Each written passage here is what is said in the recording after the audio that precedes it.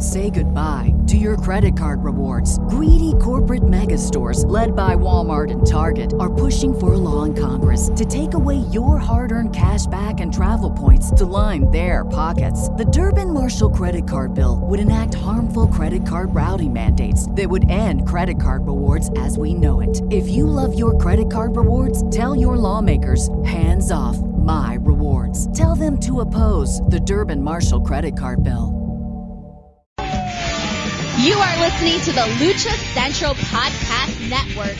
And now, Lucha Central Weekly.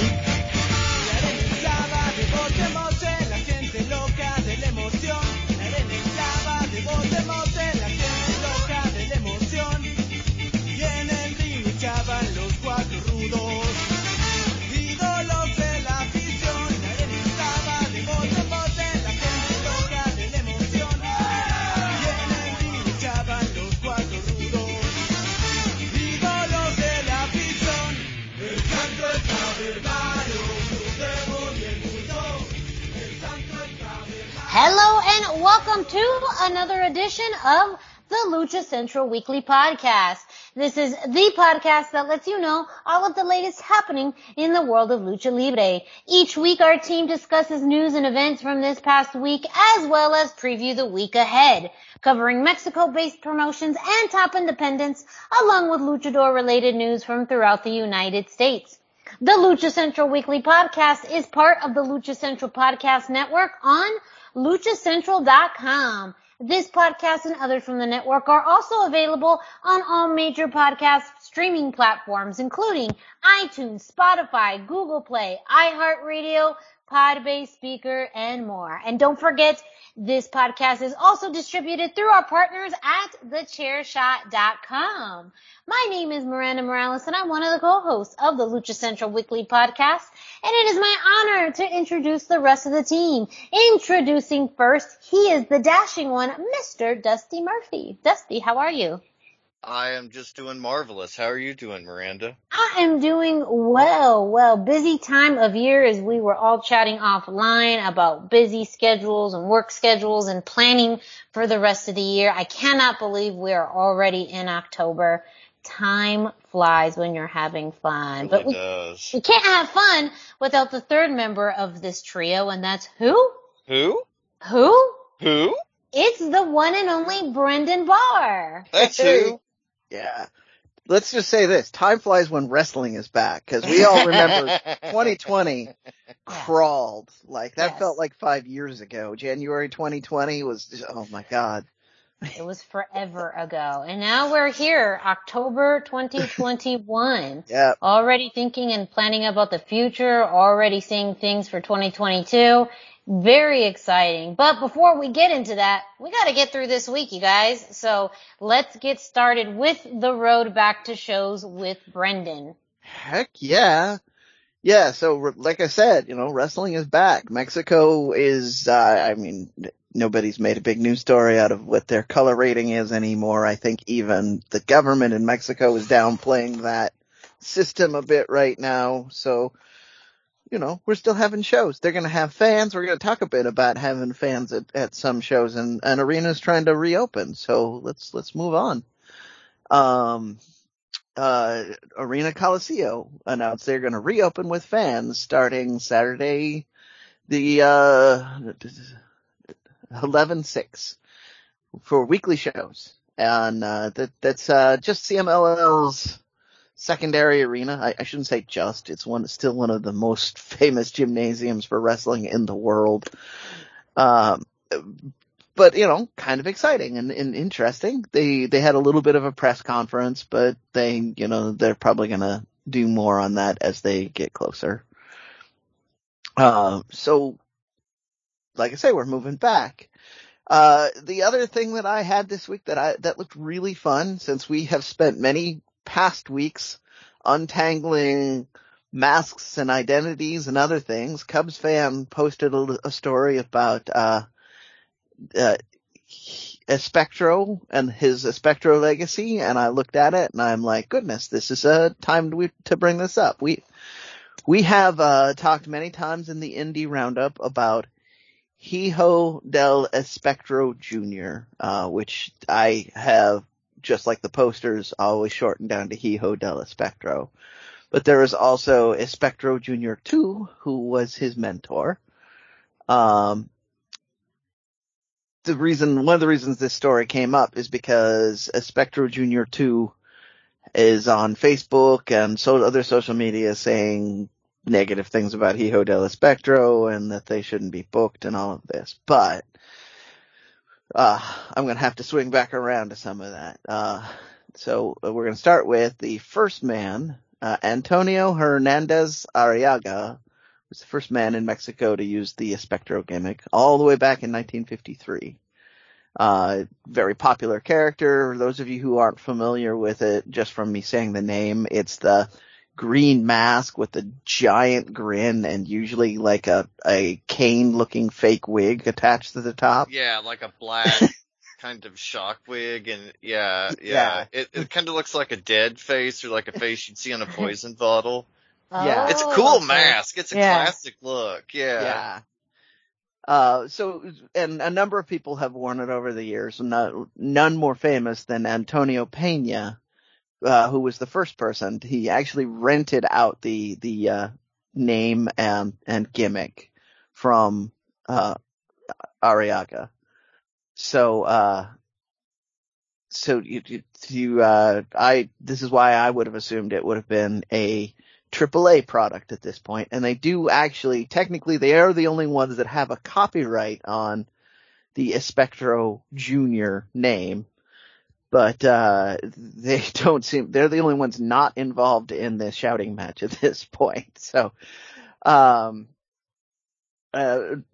then later, the Espectro Jr. 2 took on the name, and is the person who trained Hijo de Espectro Jr., hence the extra naming. I haven't figured out all of the differences between Hijo or Junior, other than that allows Dr. Wagner's family to have more people with Dr. Wagner's mask on. That's as official and as extensive as I have. The Hijo sometimes, Junior or 2 is used sometimes. I think a lot of it is based on what sounds cooler, or what else is available. So again, like I said, that would allow you to have Dr. Wagner Jr., Hijo de Dr. Wagner Jr., as well as Dr. Wagner Jr. 2, which doesn't exist. Wagner Jr. Also an option. That's what I'd pick, like, just for the announcers. Actually, yeah, I don't know. Miranda, you're an announcer. Does that sound better than? Well, yeah, I guess, you just put the emphasis on the second Junior, right? Dr. Wagner Jr. No, that does work I pretty like well. it. See, it sounds good. Okay. Yeah, I'm glad we tested that out. You're welcome, everybody. You're welcome, America. Anyway, so those are the two that are feuding over right now. Espectro Jr. 2 and Hijo del Espectro Jr., who is the indie wrestler that I have talked about, working out of the North quite a bit. He's getting a little bigger in IWRG right now. They're kind of using him in main events. And then this all seems to have come about when someone else attempted to file for a copyright. It looks like it was Hijo del Espectro Jr. that attempted to file for a copyright, which led Espectro Jr. to be like, wait, I rented you that name in the first place.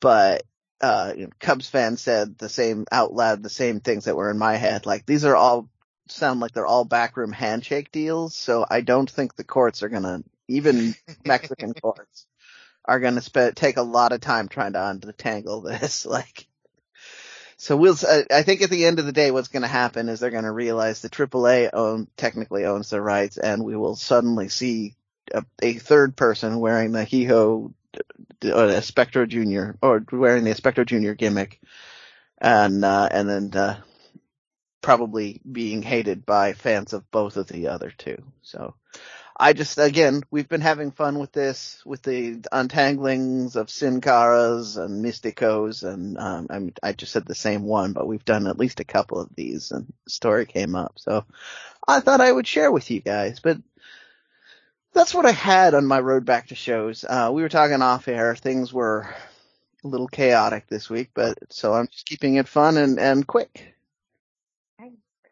Well, with that, we always pair the road back to shows with the indie roundup. So do you have any indie roundup news for us? I do have a couple of them. We had a Crash show with some big names on it. This was on the 8th at the Auditorio de Tijuana. Real quick, for the first one, you had Terror Azteca, Torito Negro, and Toto against Kamek C, Proximo, and Scalibur.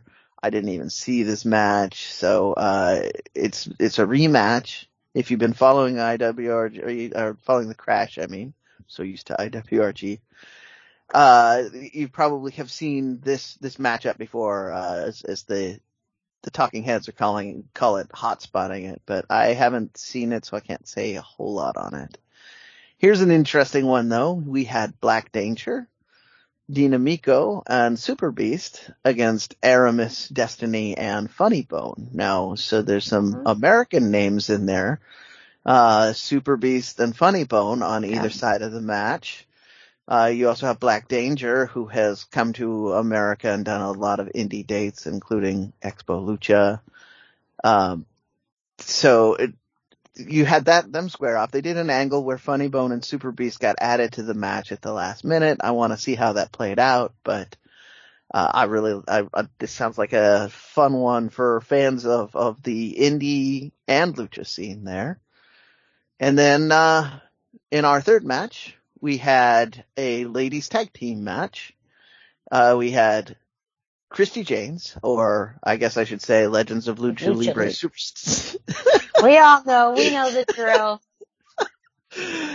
Legends of Lucha Libre star Christy Janes and Deonna Purrazzo in a tag team against Fabi Apache and Sexy Star 2. So this is I like that the posters now have the 2 on there, even though there's only one person still performing as Sexy Star.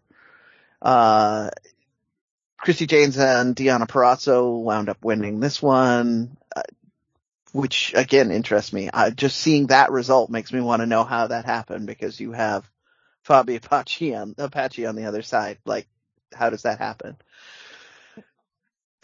And then in our semi-main event, you had Io de Vikingo and Rey Horus. Oh, sorry, Io de Vikingo, Rey Horus, Demonic Flamita, and Rich Swann in a 4-way match. And Io de Vikingo came out on top on that one. It's West Coast. That's going to be a very West Coast Lucha style match, so it's going to be crazy. Haven't seen it. This results thing is making me want to go hunt down the footage really bad. Yeah. And our main, right? Sounds good. Our main event is the only one that confuses me in a way that doesn't make me more excited, but I'm not less excited.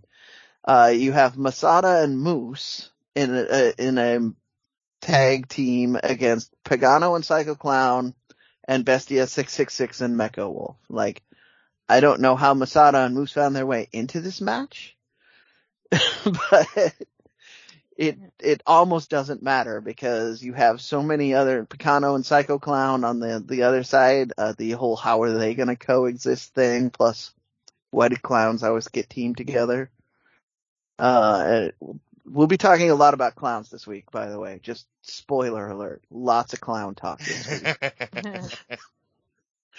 So Masada and Moose actually came out winning on this one, which again just makes me I want to know more about this match now. But that was our main event for the Crash. That was on 10/8. There is results available on our site, as well as I believe I thought I got off our site. And then as well as they're probably going to put YouTube footage of it up in the near future. The Crash is reasonable about having even fan hand cam footage up. Another interesting match that I was actually able to watch was Mas Lucha put up a 4-way elimination match of the Dinastia Munoz against Dinastia Wagner. So if you're looking for this on their channel, it's called La Madre de las Batallas. It was filmed in the Arena Neza.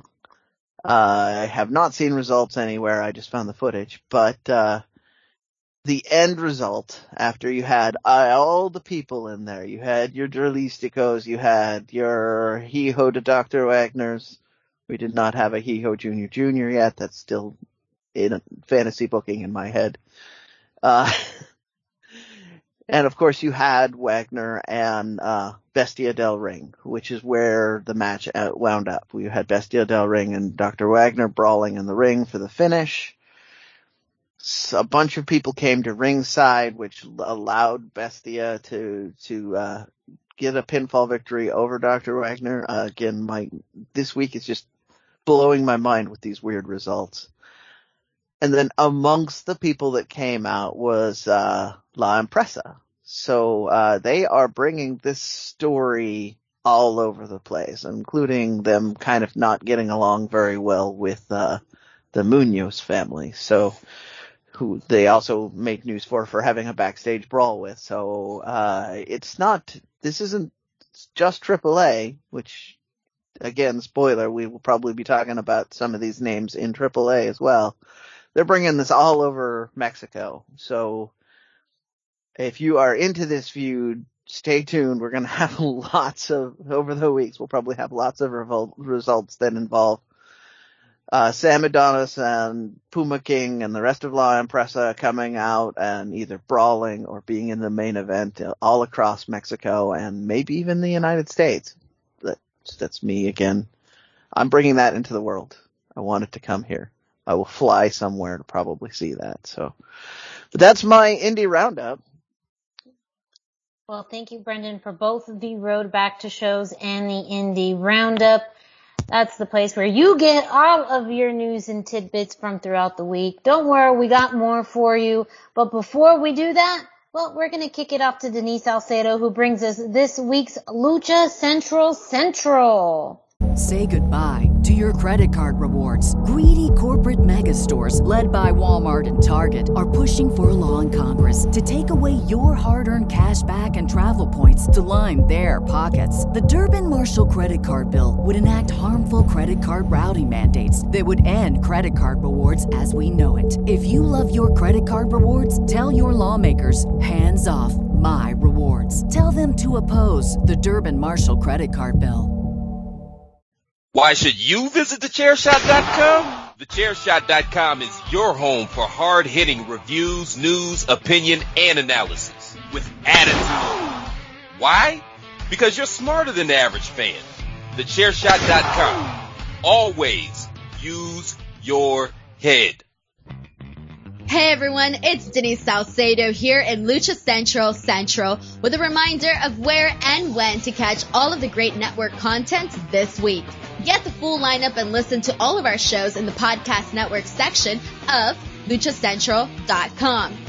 On Tuesdays, Math, Mats, and Mayhem takes you inside the world of Lucha Underground as they take you weekly through the series with the benefit of hindsight and the benefit of special guests from the groundbreaking series. Check out the premiere video stream every Tuesday at 2 p.m. Pacific, 5 p.m. Eastern on the Lucha Central YouTube channel and at luchacentral.com. Then listen to it on your favorite podcast platform every Wednesday. Tuesday nights live, it's Wrestle Boss, where Fabi Chulo talks MMA and pro wrestling with special guests and listener call-ins. Visit WrestleBossLive.com Tuesday nights at 7 p.m. Pacific to listen live or call in with questions or download the show on podcast platforms on Wednesdays.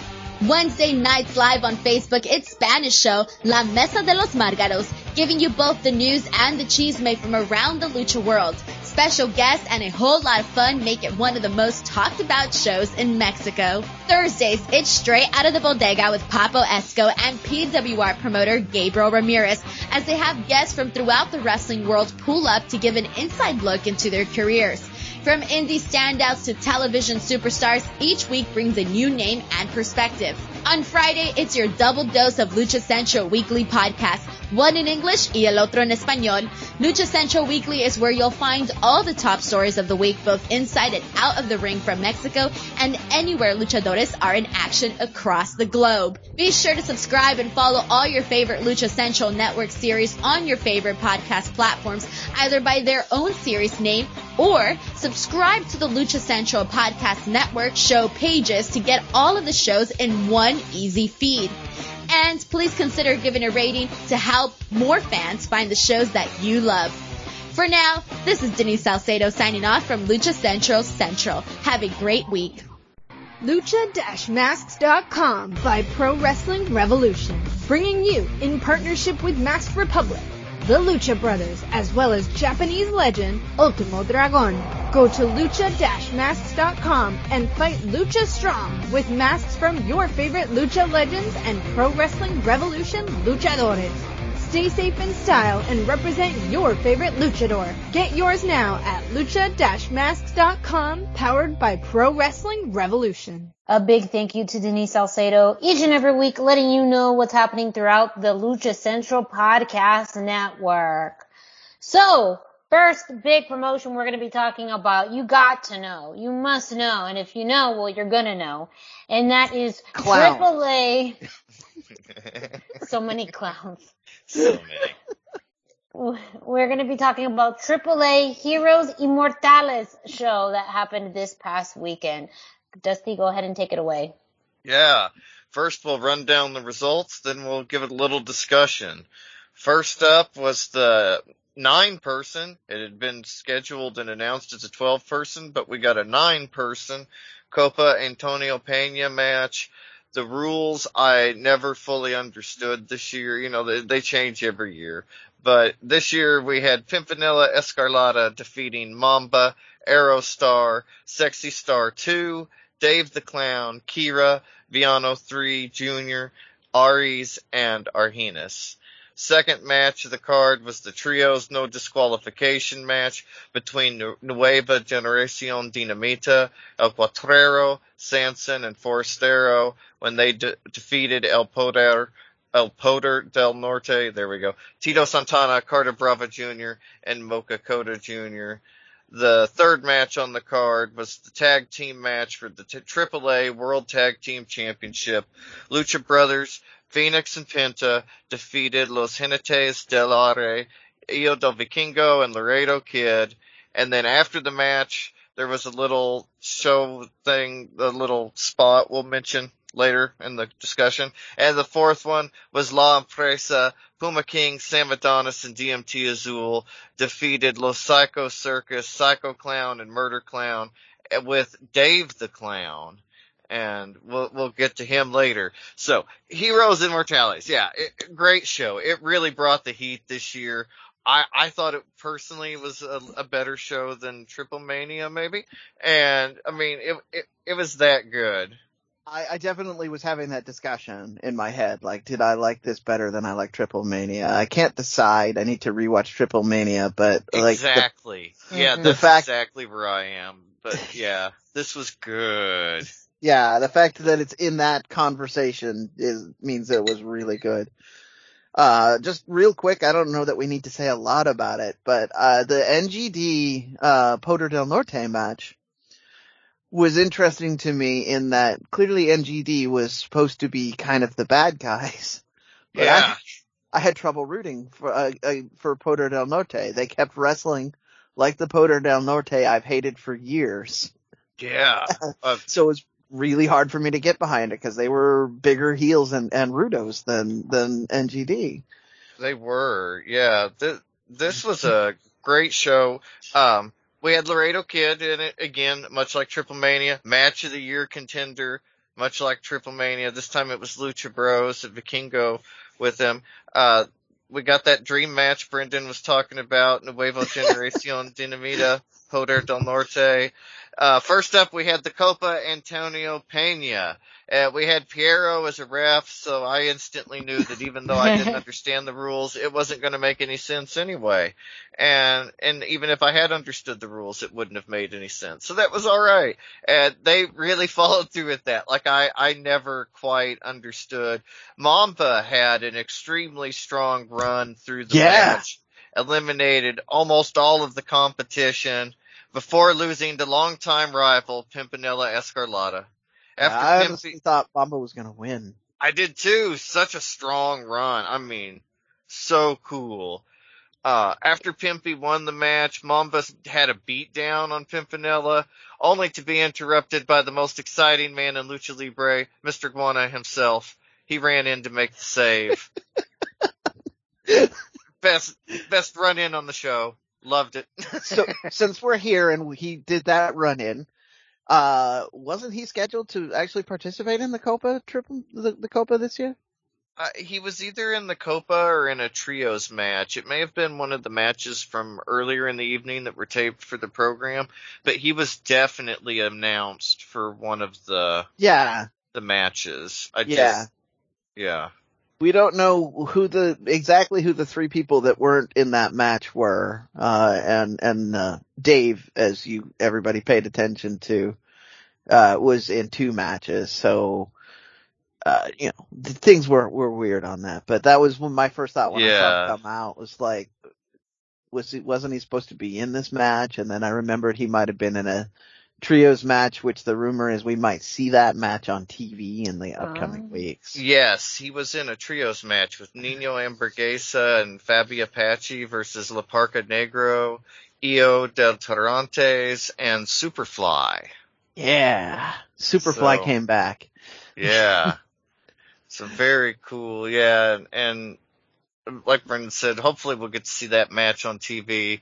Next up, we had the dream match. We had Poder del Norte versus Nueva Generacion Dinamita. This is one of the hardest hitting lucha matches we've had in a couple of years because of the pandemic. Like, it was awesome. These guys are all legitimately tough, and they just kicked the shit out of each other in this match. But again, it was Dinamita was wrestling and Poder del Norte was brawling and bringing chairs and It's so true. And Dinamita, they used a lot of strategy early in the match. I mean, they were like a group of sharks or pack of hunters. They 3-on-1 constantly, and they wrestled so smart and psychologically so smart, and they look so good in the masks. Like, I haven't seen them look that good in a long time.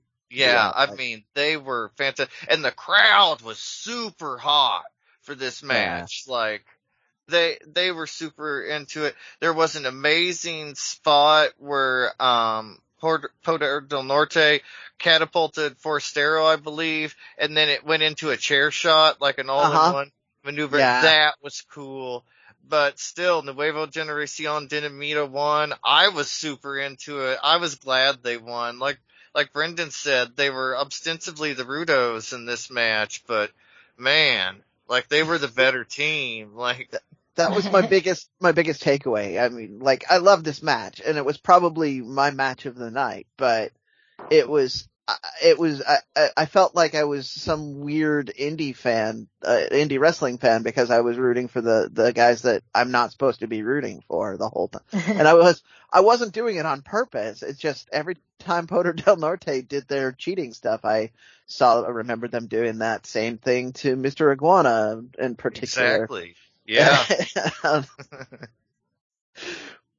For those of you who haven't caught on, we really like Mr. Iguana on this show.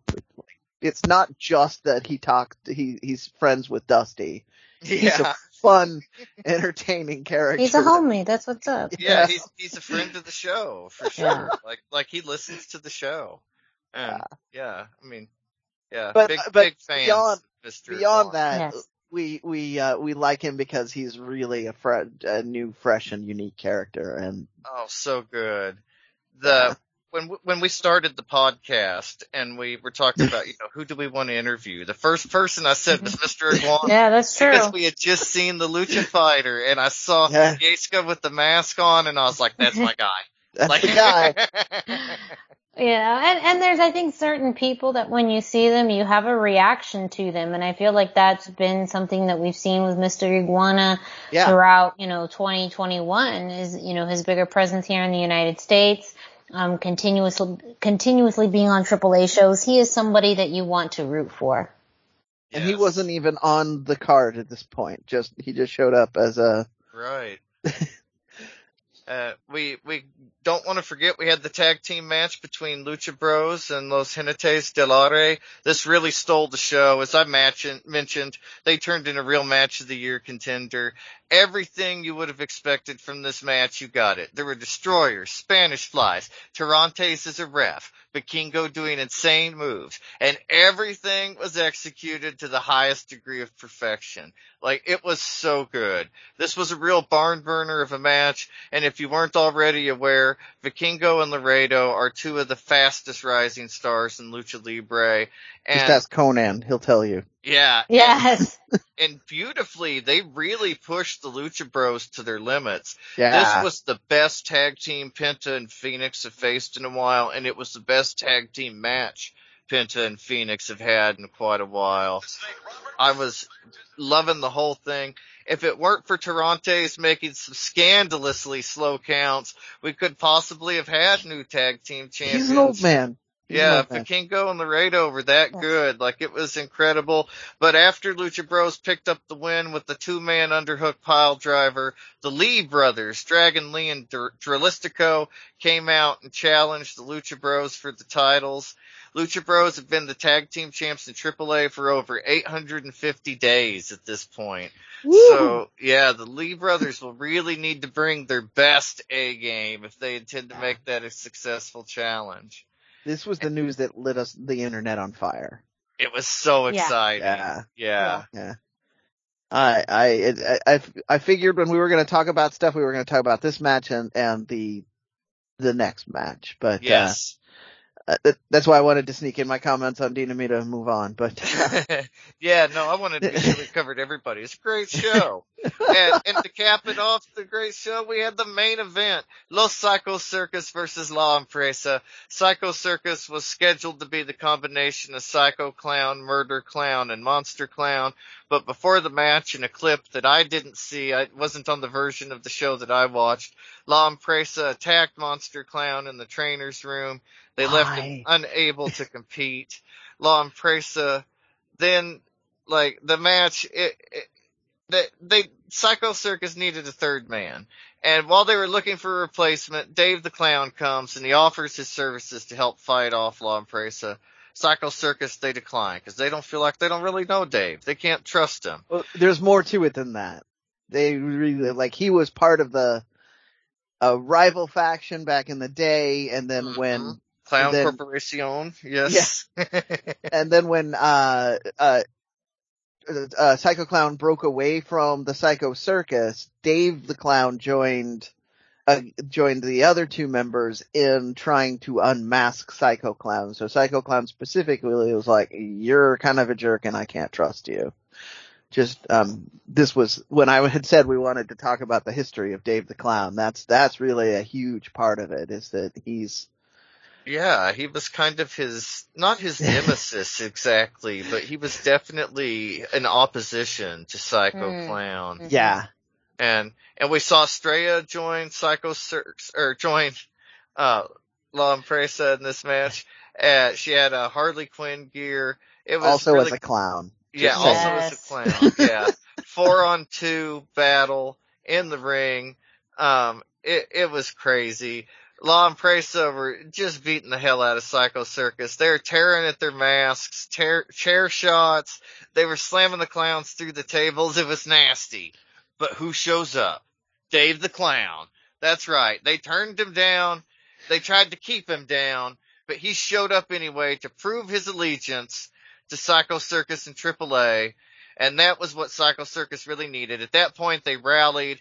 And then after the rally, Murder Clown and Psycho Clown escaped the cage, and they left Dave down there all by himself to get triple teamed by La Now, Presa. You make it sound like they did this as like a big heel turn. That's not really how Well, this played okay, and out. that's true, but also, like, when you say it like that, too, like, not just when you say it like that, but when you say it out loud, yeah, it's like you left the homie there to fend for Yeah. himself. Well, which is what all the comments that I saw on the internet at first. It was really weird to watch this real time just on social media, because that's what everybody's like, and then Psycho Clown and Monster Clown peace out, or Murder Clown, I mean, just Yeah. peace out. They all say that, and I was like, that sounds really weird. Like, Dave showed up to do, but when you watch it, what happens is the tide turns. Psycho Clown looks around, sees nobody moving, says, this seems like a good time to try and win the match.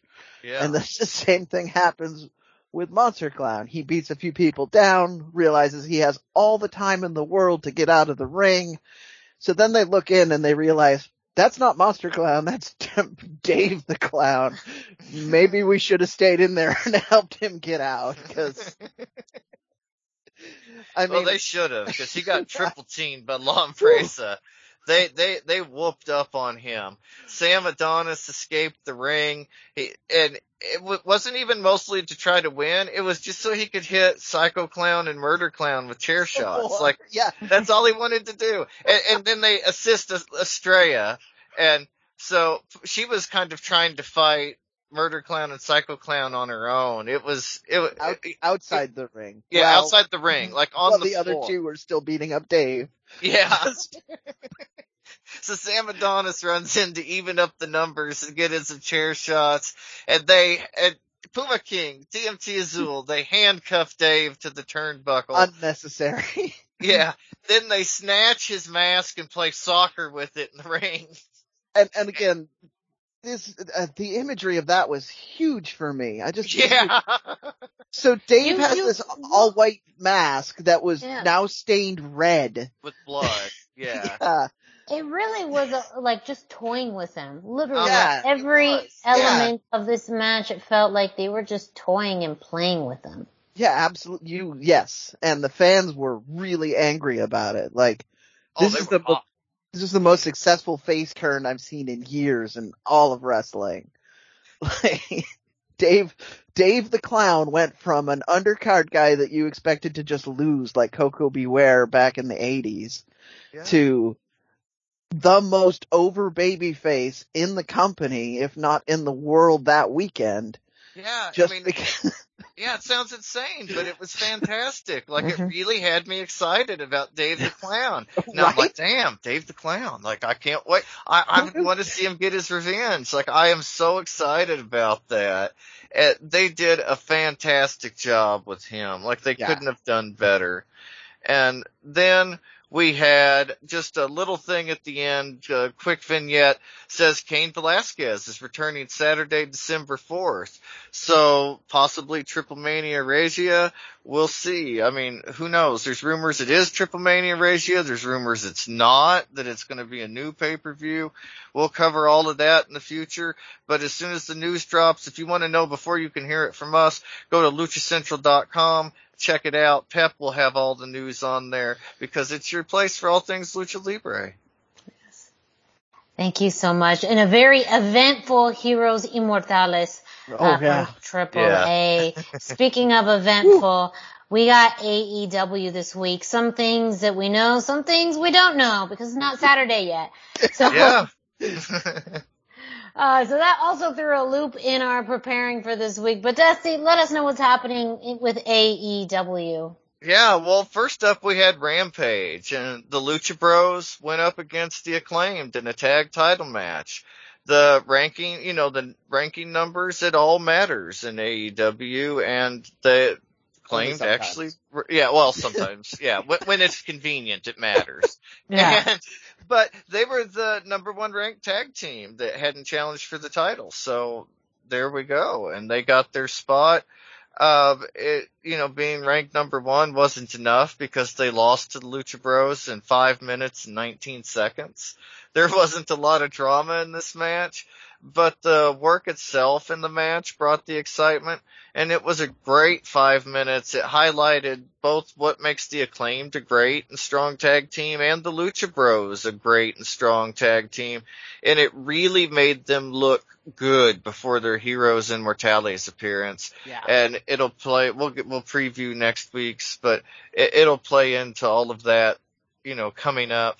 We also had on Rampage, Ricky Starks defeated Brian Cage in a Philly street fight.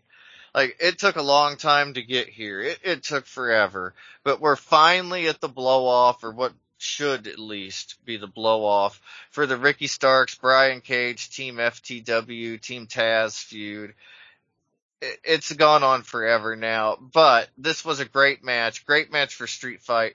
Ricky was bleeding all over the place. There were belt shots, there were pool cues, trash cans. Hook and Powerhouse Hobbs got involved, and they eventually helped Ricky shake all of Cage's attempts before Ricky was able to win with the Rochambeau at the 10-minute and 43-second mark. Ricky Starks is going to be a huge star. He is the total package. He's got a great look. He's amazing in the ring. He can talk. We saw a lot of things we normally don't get to see from Ricky on AEW in this match, to see just the spread of his talent. I am so excited for Ricky Starks. I am so excited. The move from NWA to AEW, Thunder Rosa might have had the best move, but Ricky Starks is a real close second. It's a photo finish, honestly, between the two of them. And so good. We didn't really have anything on Dark Elevation or Tuesday Dark this week that was Lucha relevant. And if you tried to watch Dynamite this Wednesday, you might have wondered why everybody looked like Chris Jericho's dad. Because Dynamite was preempted by the NHL, and it will run on Saturday for the next 2 weeks. We'll cover the first episode on next week's show. But in the meantime, there's been a lot of speculation after Heroes Immortales that the challengers this Saturday for the AAA tag titles against Lucha Bros, who could it be? Could it be the Lee Bros? Are these Andrade's friends? It opens a forbidden door if they come in, the Ring of Honor thing. But what does that do for Andrade? I don't know if this is the beginning of him being kind of the boss of his own trio, but it kind of feels that way. It feels like trios are going to be a big thing coming soon, and the Death Triangle thing, he really wanted to take over that spot if it was at all possible. Pac spot, now it feels like, that he might have the Pac spot in his own trio, and if he could bring in Dragon Lee and Dralistico, kind of open that door between Ring of Honor and AEW, it would really be a big deal and an exciting deal.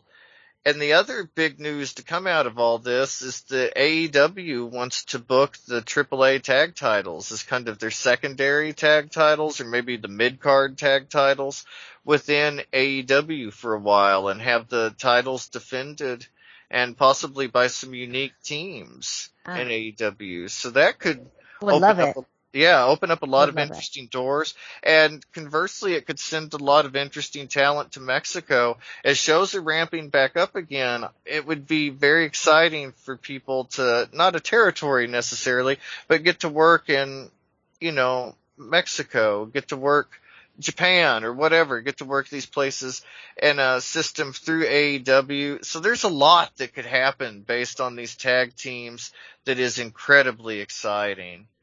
And, as news comes out, like I say, we'll cover it next week. If you're in the Facebook group, we drop a few bits of news and bits and pieces here and there. I've got some information about Lucha Underground. Where are they now? I'm going to drop in the group this week. But we will also have the winners and losers and who debuts. Everything will be covered in the Facebook group, Lucha Central Weekly News.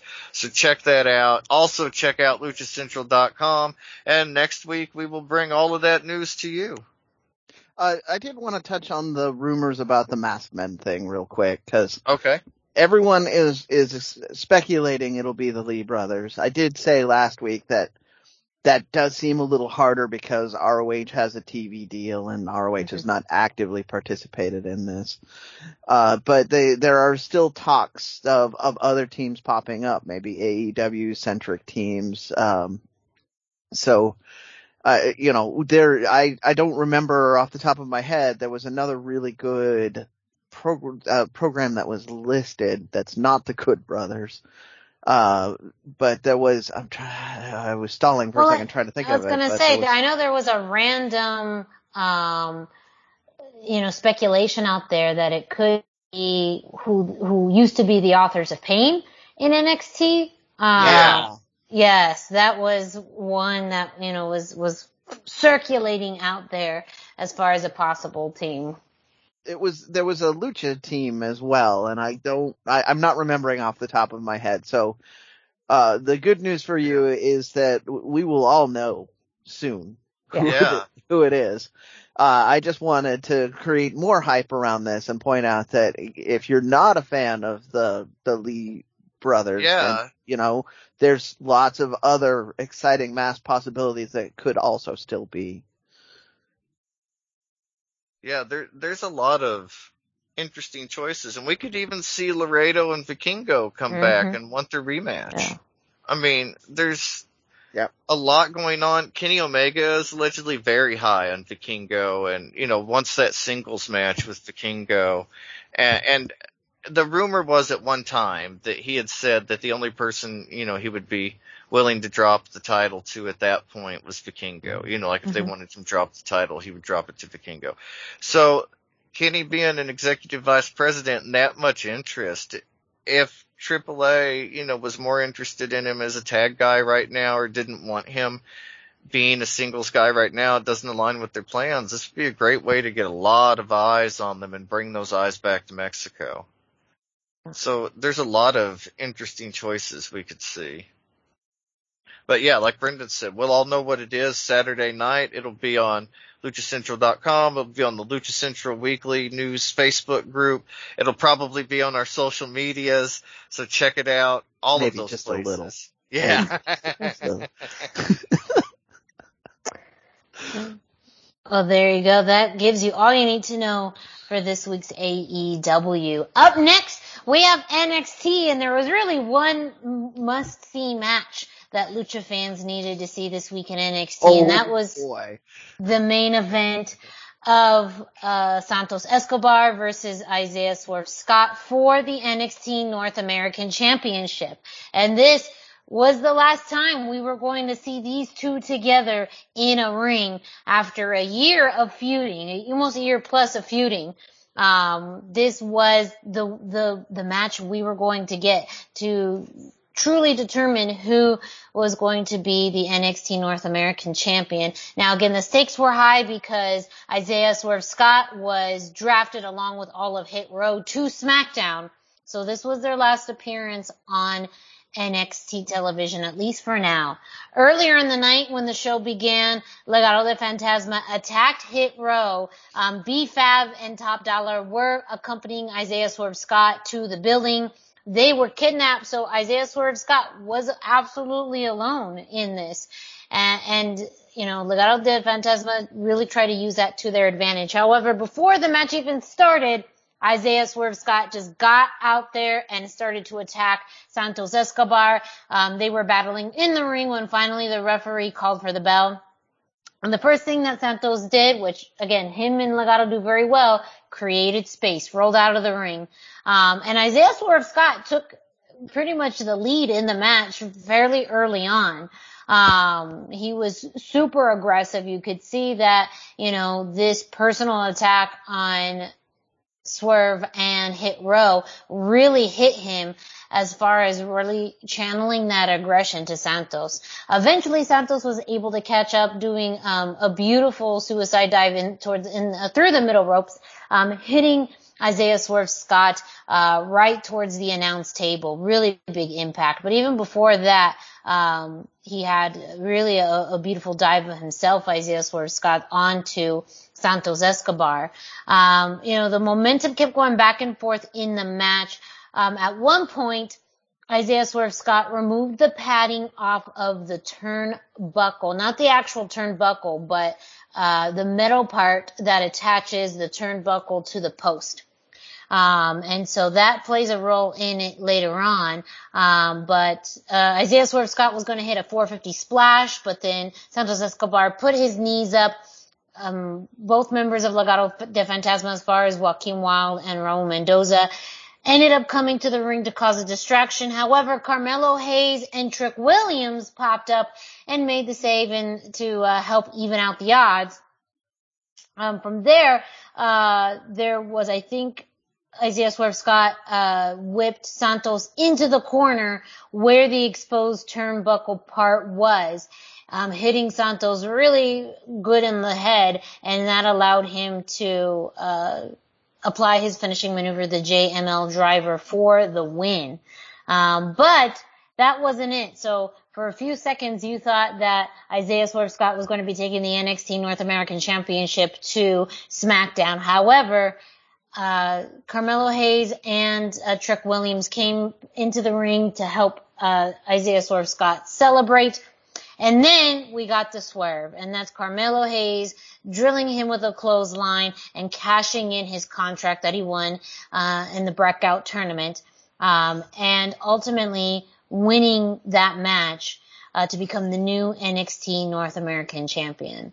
So in the final match that we see, and a match that we really did think was kind of a steal for Santos as Swerve is now leaving, they really did hit us with a swerve in Santos losing that match and now having the title on Carmelo Hayes. So much anger. So let's talk about this for a second. So what are your thoughts on, one, let's get started. This is how the Hit Row Legado de Fantasma feud ends. Yeah, with a clean win over Santos, so that they still have no momentum, even though they're supposed to be the one staying behind. Mm-hmm. I mean, for those of you who aren't privy to our private conversations here, Miranda read me the result as it was happening, and the first words out of my mouth were anything to not put the belt on Santos, which is, I feel like, what we're getting in NXT right now. So, yeah, I'm still really raw about this. It's like, I'm not excited about Legado del Fantasma's opportunities in NXT moving forward, especially with the so-called new direction of NXT and them all being undersized guys. So, you know. It definitely hits a little hard. I mean, the feud now is a little anticlimactic. Again, in our heads, we had all these ideas and thoughts of how they could really close this feud out. Mm-hmm. And it ended up, granted, I could see why they ended with just Santos and Swerve, because that's how the feud got started, with Santos and Swerve. So I can appreciate that. But the fact that, even if it was through a cheating kind of mechanism or not a super clean way of winning, Santos still lost. Now, it does make sense now that you do have a contender, or you have Carmelo Hayes as the new North American champion. That does line up Santos to be your next kind of natural competitor for this. But as you've mentioned, Brendan, this is the direction they're going in. They're putting, this could be the sign of putting the belts on a lot of that newer 2.0 talent to build up, NXT in a different way. So it absolutely makes sense if this is truly the direction of 2.0 that they put it on Carmelo Hayes. Now, granted, I think the utilization of the cash-in was great.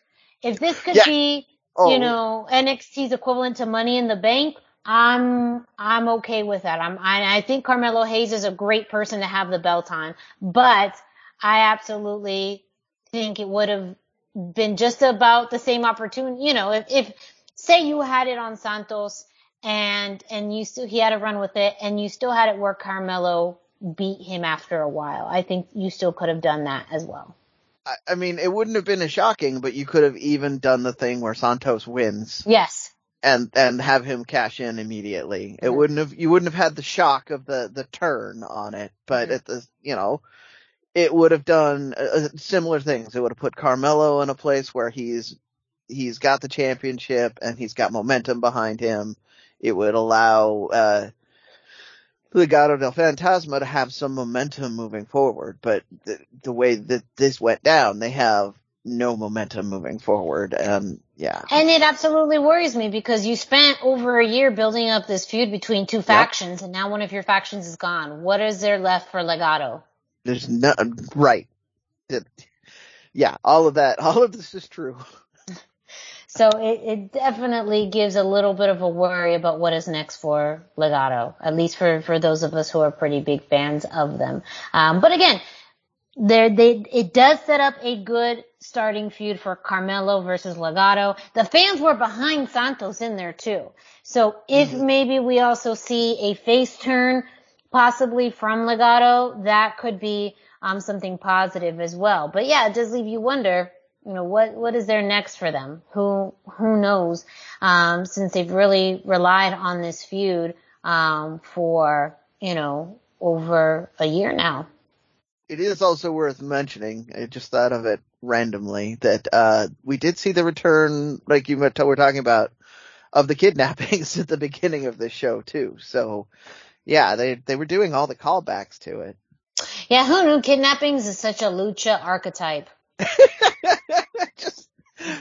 We didn't know that at the time. We didn't know at the beginning when random luchadors were getting thrown into the backs of SUVs that was going to be a lucha angle. But yes. But also, are we surprised that it was a lucha angle? No. No, I mean, we'll talk about it a little bit later, but like kidnappings and lucha angles are pretty commonplace. Anyways.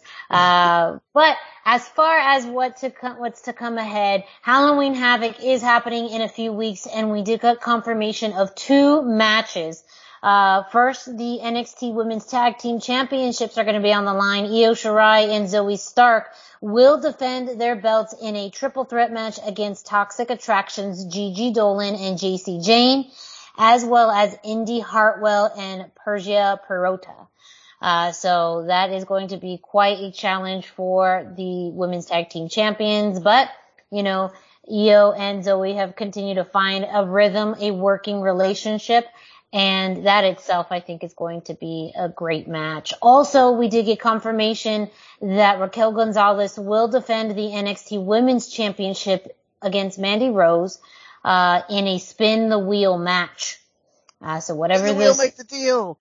So whatever the wheel lands on is what the match will be, which does get me nervous because, look, we've seen it already. The first big title change outside, Tommaso Ciampa winning the NXT championship isn't that big of a surprise, but ultimately what that's being built up to do as to who he may drop it, with someone, as part of the new 2.0 era. The same thing could happen with these 2 other matches, especially with Toxic Attraction. They have been a kind of a focal point within 2.0 television, and I think that they would definitely try and put all 3 belts on each member of Toxic Attraction, which would feel very kind of not anticlimactic, but when you think of the lineage, and this is not anything against Mandy Rose, absolutely not. But truly when you think of the lineage of the women's championship and everything Raquel did in 2020 to build herself to this contendership, it does almost feel like, just kind of a sigh of, if Mandy Rose is the person to beat her. However, again, the women's division has changed, and the same competitors that we've seen over the past, 5 years really are not the people we have in NXT now. It's a new NXT for real. Like the 2.0 branding is almost necessary. Yeah. It makes me sad, but it's not my show anymore, that's for sure. Well, if Raquel Gonzalez loses the belt, or can we finally get her and Elektra Lopez in a tag team? And then... stop teasing me with good ideas. I know. That never happened. I like that. Right?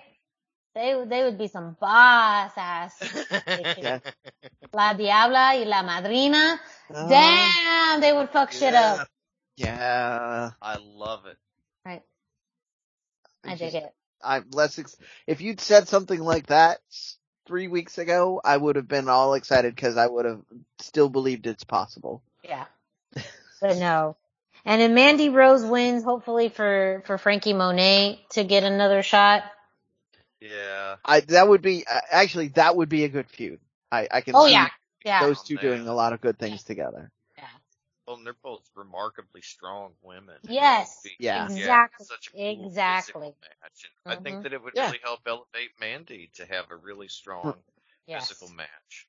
With somebody who's got as much experience as, I mean, let's be honest, that's what her role really is in NXT right now. She's there to make their talent look really good. That's what she, and I'm okay with that because she's really good at it, but it means I get to enjoy the matches on the way because in order for them to look good, she has to look good too. Well, that is this week in NXT. Don't forget to get your NXT results on luchacentral.com, your source for and your place for all things Lucha Libre. With that, we are going to jump to this week in Lucha Libre history with Dusty. Yeah, that's right. It's time for This Week in Lucha Libre History. Be sure and check out luchacentral.com every single day for this day in Lucha Libre by Pep Carrera.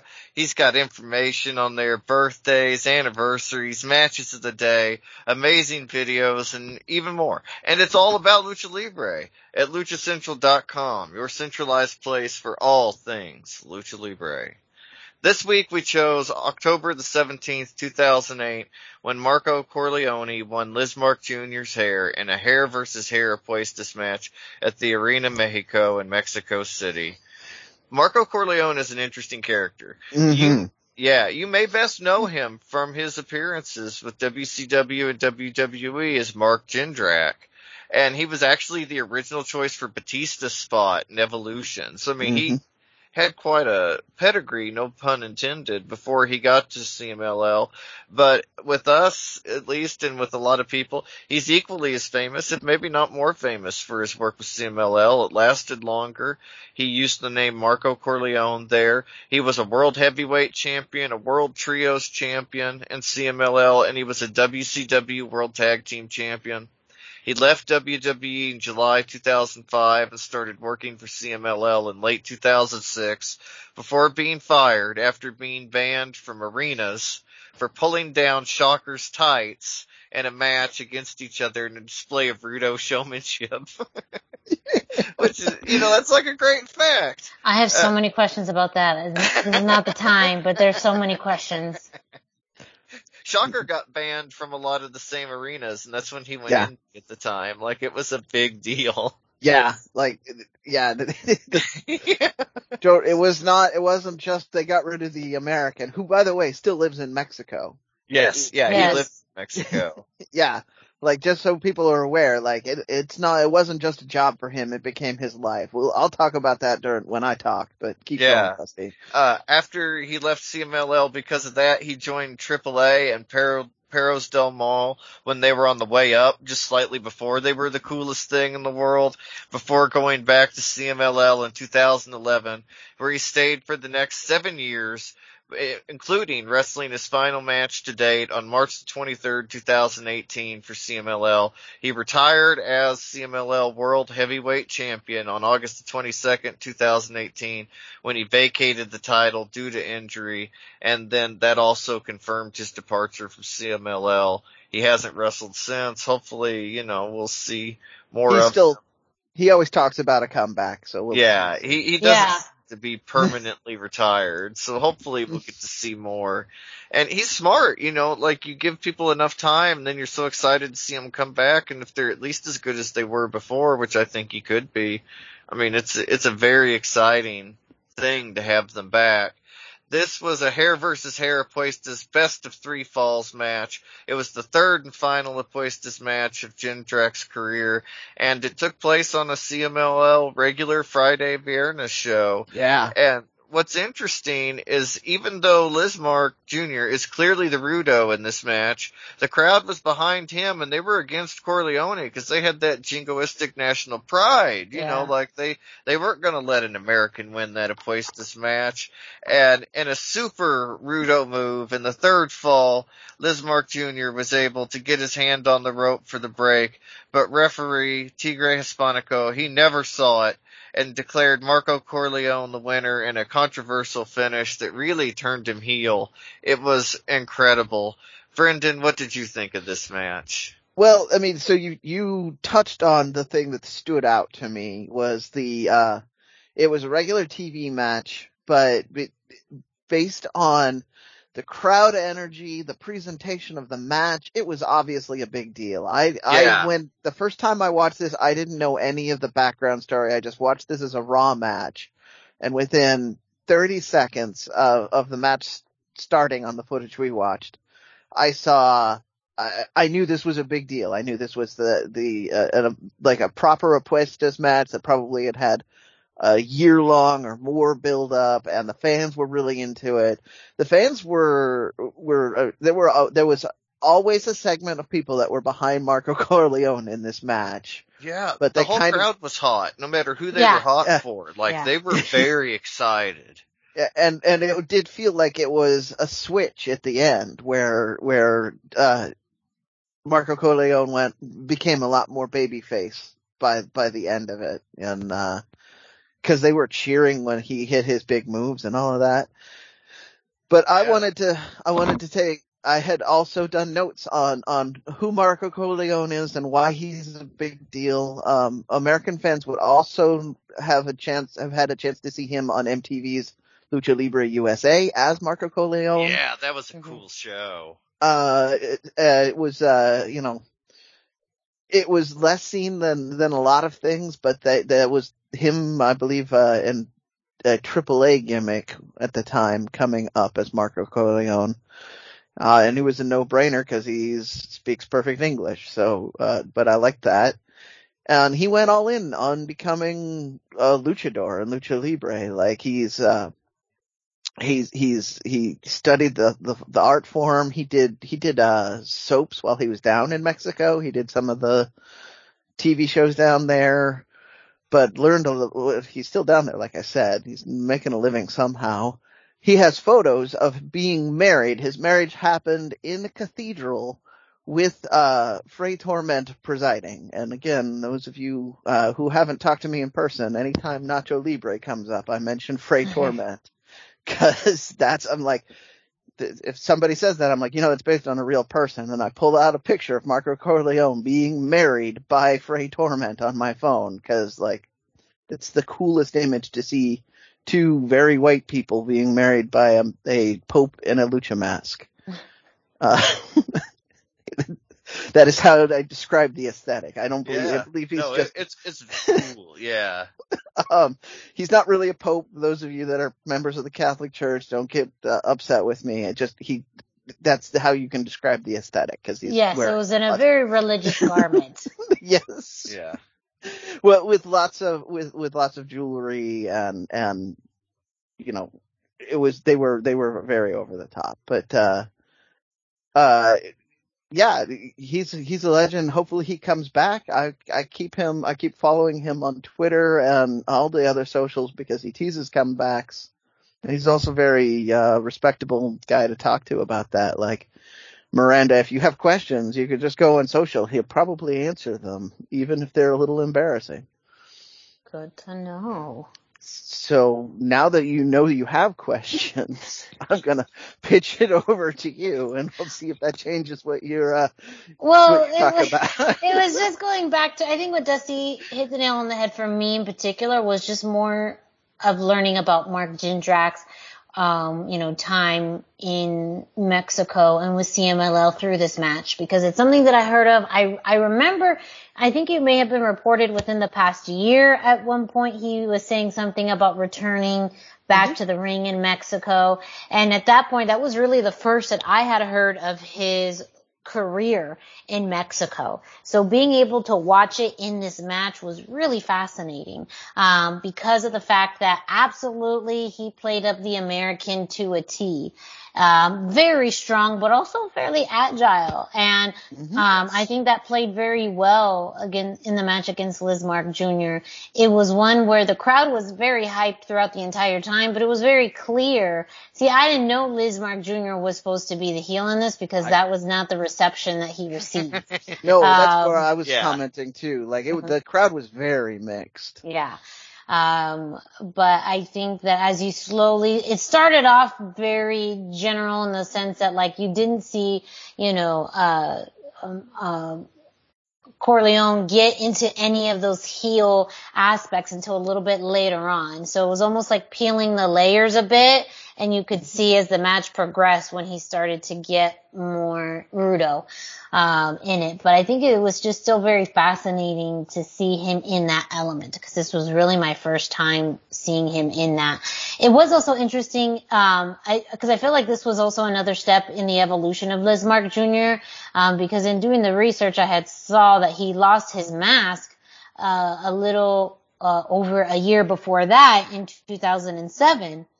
And now in this match he was losing his hair. So, for that, just seeing how he changes so much within that year, is interesting to me, because in a lot of these matches I only see, as Brendan talked about, I go in cold. There's a lot of times I don't know the history of anything or, the backstory or what they did before.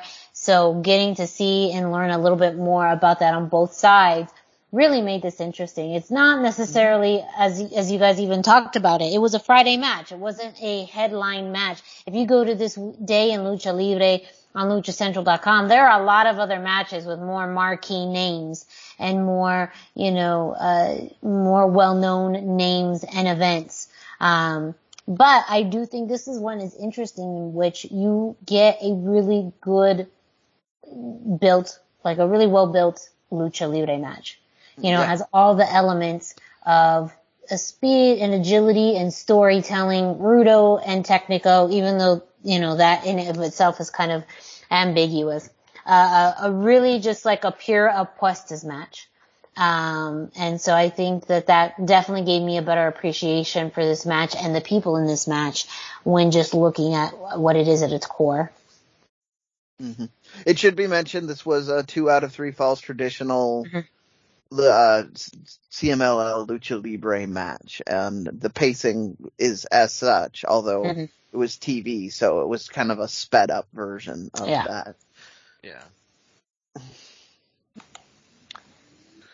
Well, thank you, Dusty. That was this week in Lucha Libre history. Don't forget this day in Lucha Libre history, located at luchacentral.com. But wait, you know it. There's more at luchacentral.com. Brendan, can you let us know what else we can find on luchacentral.com? Absolutely. So if you're listening to this and you haven't visited luchacentral.com, it really is time to do it. LuchaCentral.com is the online home for Lucha Libre, where you can get all of the top news in English and in Spanish.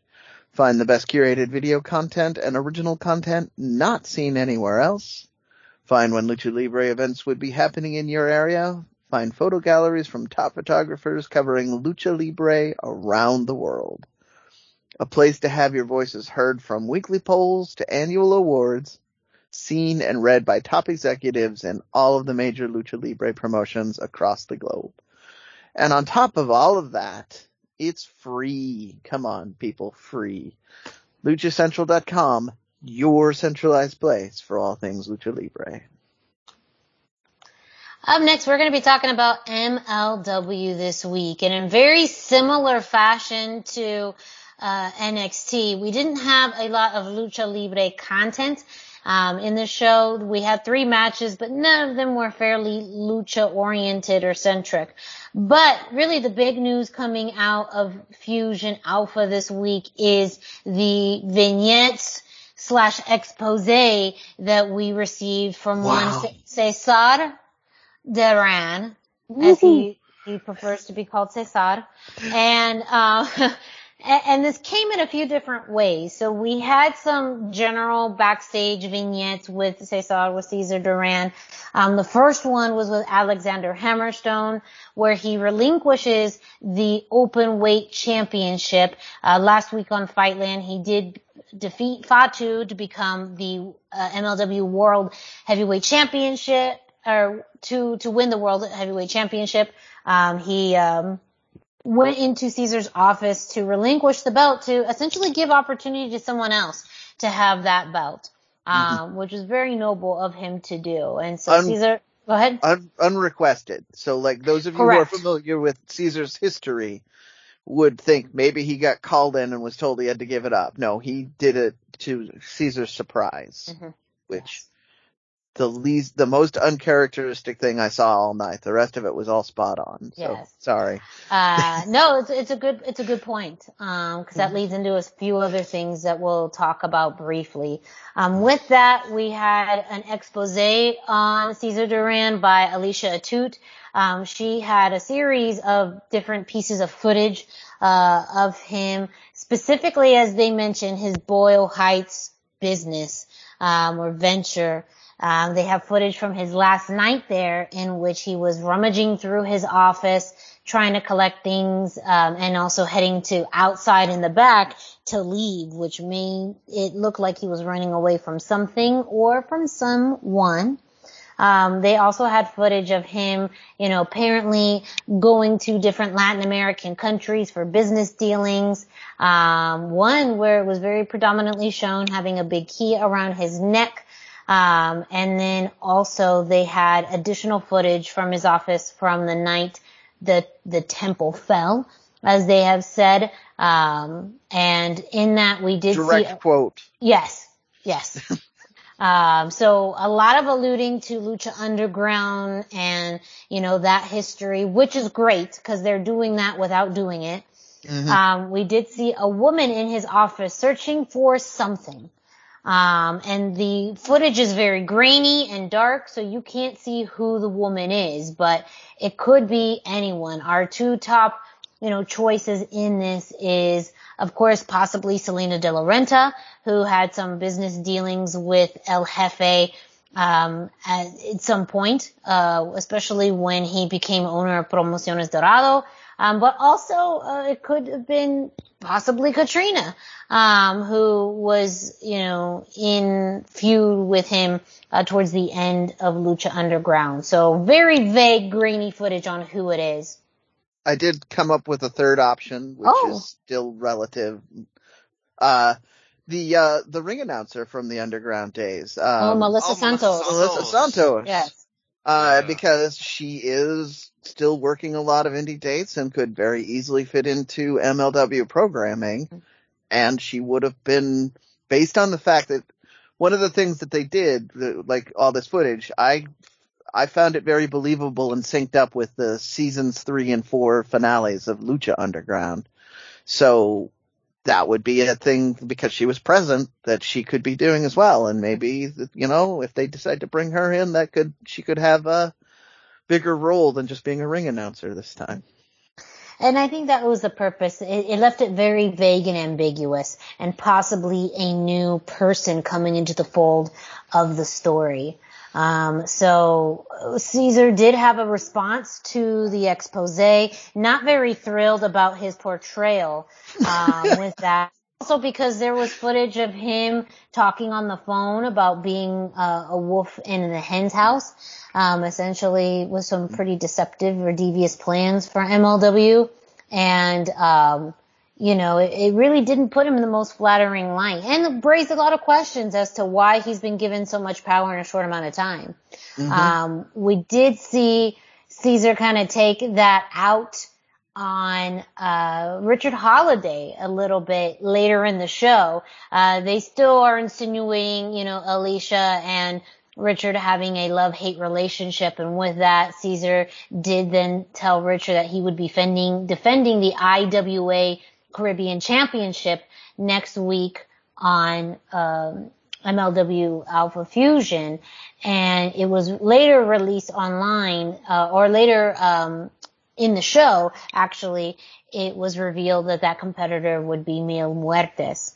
So, next week we definitely have a match between Richard Holiday and Mil Muertes for the IWA Caribbean Championship. But real quick, I just want to get your guys' thoughts on everything that was alluded. And Brendan, you definitely have a little bit more of that detailed eye looking at these, because there were certain things that I noticed, but it seemed like you noticed a lot more as far as Easter eggs that they were alluding to. Well, I hadn't had a chance to scrape for Easter eggs like I did last time where I was spotting things on the desk, but again, from my recollection of the season 3 and season 4 both had exiting the temple montages, and he got into a limousine like you were talking, like we saw in this footage. It all looked like this could have been very alternate camera angles to things that happened in Lucha Underground. So that is going to be my homework this week, is I'm going to try and see if it syncs up exactly. But it was more that, like I said, the character was really spot on. Like his reaction, where he took advantage of his anger, but still was very crafty about that to put the IWA Championship on the line against Mil Muertes, who is arguably one of his guys, right? And generally kind of being about lucha and violence, as he said. So you had the one kind of uncharacteristic interview where he was overly complimentary and not exceptionally manipulative with Hammerstone, although they did have a sit down where the camera turned off and talked about his future. Mm-hmm. Did you, I was so awash in other details. Did you mention the other big reveal on that we're going to have the battle chamber match? No. I haven't gotten to that yet. The war chamber match. Yes. Yeah. Which was why they sat down. But, so that was where I was at. It was like, it felt like I'm still seeing scenes of, El Jefe manipulating the scene, and I felt like we could go right to a Lucha Underground match out of any of those segments. Yes. We didn't this week, but I mean, we'll get more of that feel next week, I'm sure, since Mil Muertes is already guaranteed to be there. Mm-hmm. So. And this is what we were wondering and curious about, as far as if we were going to, how Azteca Underground was going to evolve, what was the tie-ins, if there was any, to Lucha Underground, what was this going to look like. So right now, MLW is a pretty dark place. You know, where I think a lot of things we saw more comedy over the summer with Filthy Island. And some of those types of vignettes, especially even with the Dynasty. Now we're in a very darker place with MLW. Absolutely agree. And like you mentioned, Brendan, it has also been announced that, Alex Hammerstone is going to have a team of his own to face Contra in the War Chamber, happening, I believe, in December. So we are going to have all the members of Contra versus Alex Hammerstone. He's already got his Dynasty co-partner there, Richard Holiday, and EJ Nenduka has also been announced as his as a member. So there's one spot left for him to complete his team, but we're also going to see more story with that. I do want to know, as far as how we ended the show, and that was with a promo from Injustice, furious on how their match ended with 5150. But they didn't even get to finish their promo because up pulled up Rivera, up pulled up Boogie, up pulled up Dr. Julius Stokes, and just beat the daylights out of Injustice in that parking lot. And they are not here to play games. They came here to win. So that was very adamant in this attack, and they just laid them out. So, what I really like about this is it's an inversion of what Injustice had been doing for like 2 years. So it's, the tables have turned. Yeah. The tables have absolutely turned. But again, I think it's also a great way to have a balance of, you know, all of the storylines that you're doing, even if it is very brief. And again, I think Injustice, as you said, Brendan, have met their match with 5150. And now they're going to have to get creative. Does that mean they're going to add a third member to help, balance things out? That is absolutely possible as well, which is very fascinating. But it does look like we're going to get a continuance of the storyline between Injustice and 5150. But that is this weekend. Go ahead. I'm just gonna add, I'm adding to the hype pot here. Injustice did have a third member for a long time. They did. So that could be a big return happening, or they could be adding somebody new and fresh if they do go to a third member. Just a little, I like to add to the hype pot here on this. MLW's really got my imagination going. Exactly. I think that's exactly what I just wanted to reiterate as well. MLW is very much a pool where anybody can show up. And stories are evolving. Again, now that they have a lot more story-rich product, it really just adds something to the fact that they have already fantastic wrestling. Now they have a very deeper, storyline, that seems to be threading through multiple, other stories or other aspects of MLW. So, it is very much making it must-watch wrestling right now. And again, it's all on YouTube. It's free every Wednesday night, so you can see MLW really at your convenience, which I think also makes it such an appealing product for wrestling fans. Yeah. There is live tweet events that happen when it first comes out, so those of you that are looking for more of a mutual shared experience, you can have that. Or you can be like me and you can watch it in the middle of the night while you're supposed to be asleep. Yeah, awesome. That's when I watch a lot of my wrestling too, honestly. All right. Well, up next we have CMLL news with Brendan.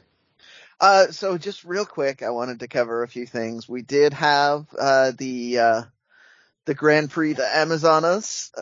It's last Friday, the 8th. So I'm going to cover the semi-main first, which was, kind of an interesting match as well. You had Gran Guerrero, Templario, and Ultimo Guerrero in a 6-man or trios match against Místico, Titan, and Volador Jr. The Rudos won this one, with Ultimo Guerrero really coming off looking strong on it. He blocked La Mystica twice. He basically, the way that they got the final win is he pulled a mask off of a guy, and did the cover up thing so they could get pinned. So they really are kind of building like Ultima Guerrero and Mystico into a feud, which could be interesting. And then you could probably see variations on that with Titan and Volador being involved with the rest of this too.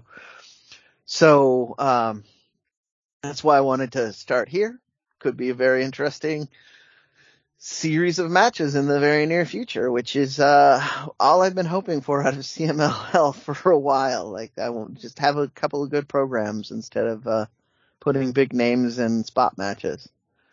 And then we had the Grand Prix de Amazons, which featured Amapola, Dark Silhouette, La Yarochita, Uvia, Marcela, Princesa Sugahit, Reina Isis, Avispa Dorada, Dallas, Momo Kogo, Sonia, Stephanie Vacker, Tsukasa Fujimoto, and Tsukishi. So all over the place. There's Japanese names you were hearing were coming from Ice Ribbon, although they're going to stay in Mexico for a while and do more programs. Some of the other quote-unquote international wrestlers have said they're staying in Mexico and they're doing matches.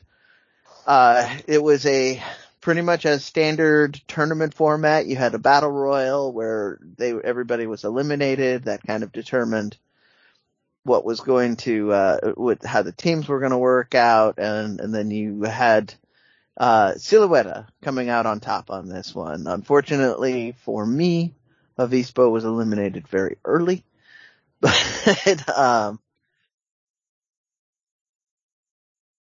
anyway, that was, where we're at. We did congratulations to Dark Silhouette on winning the Grand Prix de Amazons. That's a big deal. Hopefully they continue to do this match in future years because I think that the women's division has just as much to offer as the men's division for this style of match. And I was super excited they got to do that. They are, building towards, Dia de la Muertes now, which is going to be the next, pay-per-view that they're going to have. There were supposed to be more details out on Wednesday. I was unable to find any information on that, so hopefully next week I will have information on the build up to our big end of the month series of matches. Also, last minute news came flying in. Lucha Block announced that TJP is going to be traveling down to CMLL as a representative of New Japan Pro Wrestling. So, there's nothing about this that does not excite me. Like, this is good. TJP and CMLL, no matter what, is going to be good. If he's as the brand representative for New Japan, that means there might be other New Japan wrestlers going down there. So right? Yeah. That's the most exciting part. And it's interesting because of AEW being aligned with AAA, but also being aligned with New Japan. Right. Typically, CMLL won't do any business with people that do business with anybody they consider their enemy. Yeah. Right. So it's interesting that they're going forward, especially right now when they need them. They're going forward that New Japan partnership and expanding into Ice Ribbon. Like, that's a strong sign. They're putting talent above pettiness finally. Yeah. And not cynically programming. Yeah. Yeah. Exactly. Well, and TJP is truly one of those, we talk about those Forbidden Door wrestlers where he's still an active member on the MLW roster. He's still, working with Impact sporadically. He's, working with New Japan. And so now adding this to CMLL, as part, of his active work right now is truly, is as much as we've seen that cross promotion work, it's still truly very unheard of. For exactly that, with these promotions of what you were saying, Dusty, that partnership where CMLL just doesn't typically do this.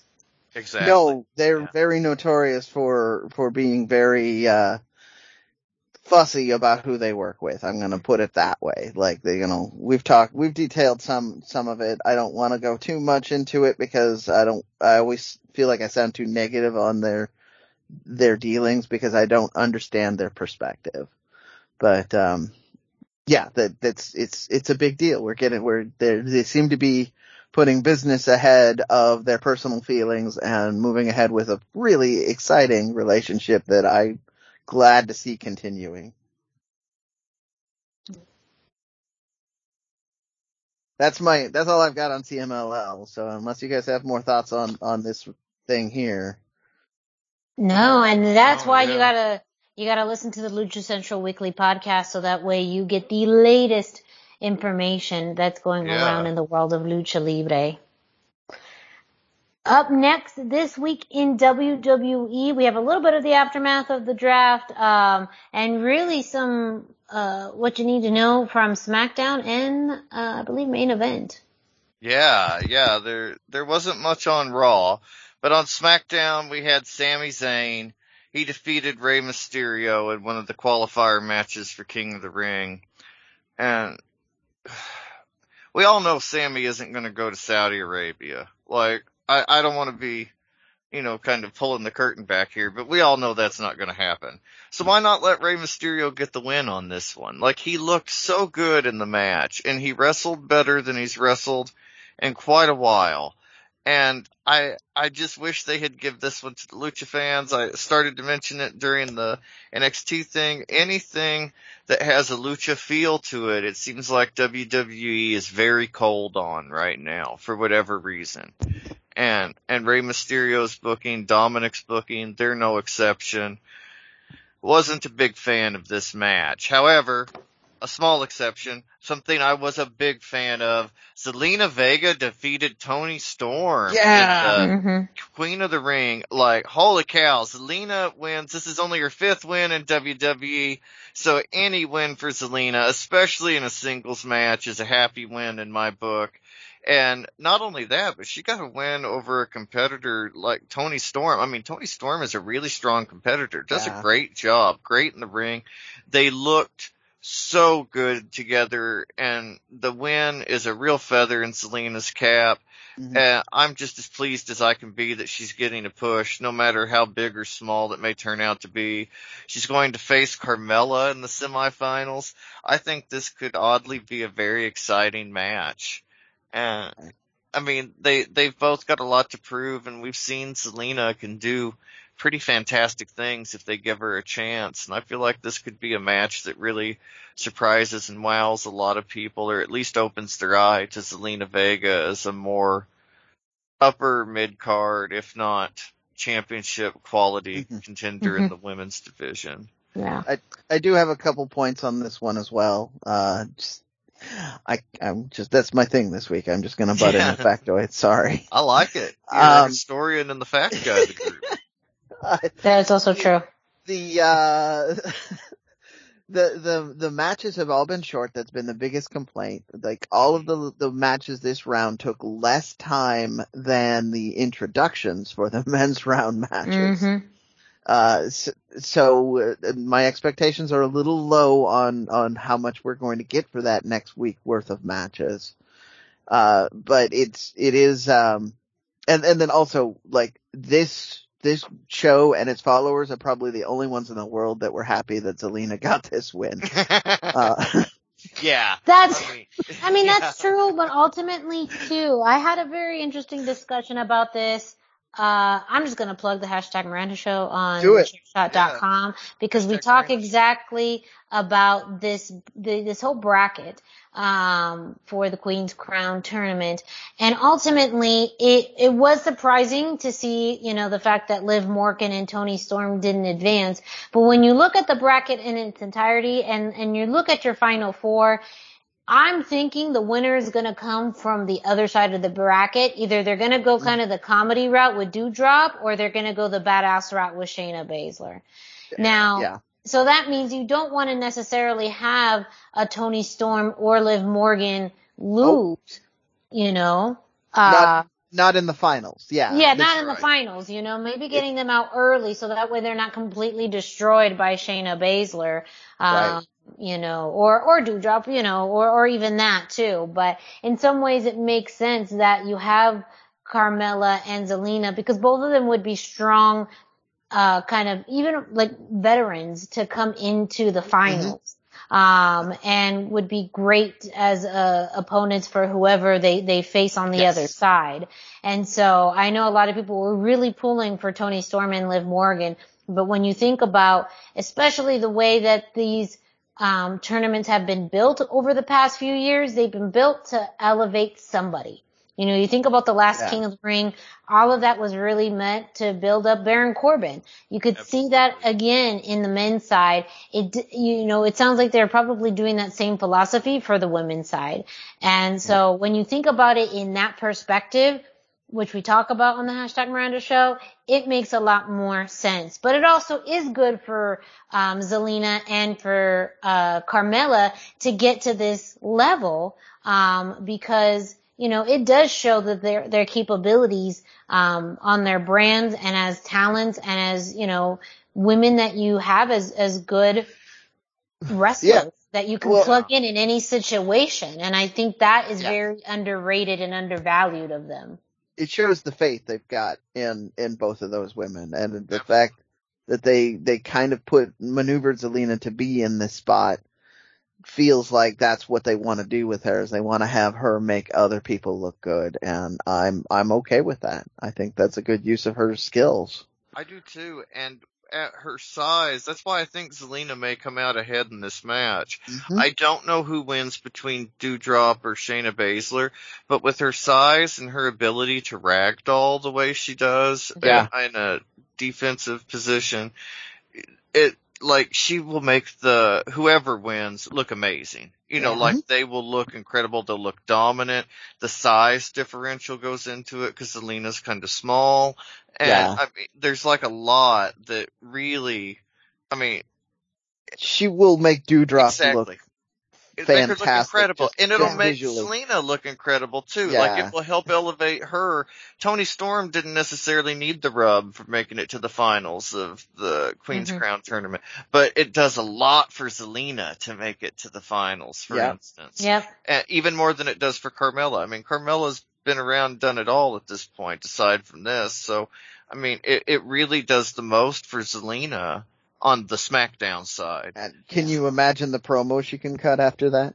Oh, It's yeah. amazing. And She's already got the kind of flowered crown and everything already. Like, oh, she'd be so good.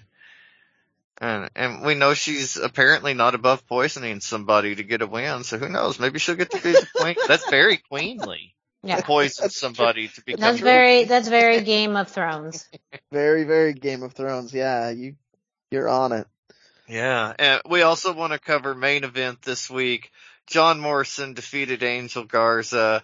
I don't have a lengthy review on it. I was actually watching it right up to the record time for the show, but it was an awesome match. This is very likely going to be Garza's last appearance for a while on main event due to him and Humberto Carrillo moving to SmackDown as a tag team. So that already gives you the feeling that John Morrison might win, and he did. It was a showcase. It was really parkour versus lucha, and it was a really fun match. Garza tore the pants off, but missed the moonsault. That allowed Morrison to connect with the Starship Pain. He got the win in 7 minutes and 47 seconds. And we'll see what happens with main event. I have a feeling it may be slightly overhauled after the draft. Maybe not, but we'll see. Right now, still some of the best wrestling.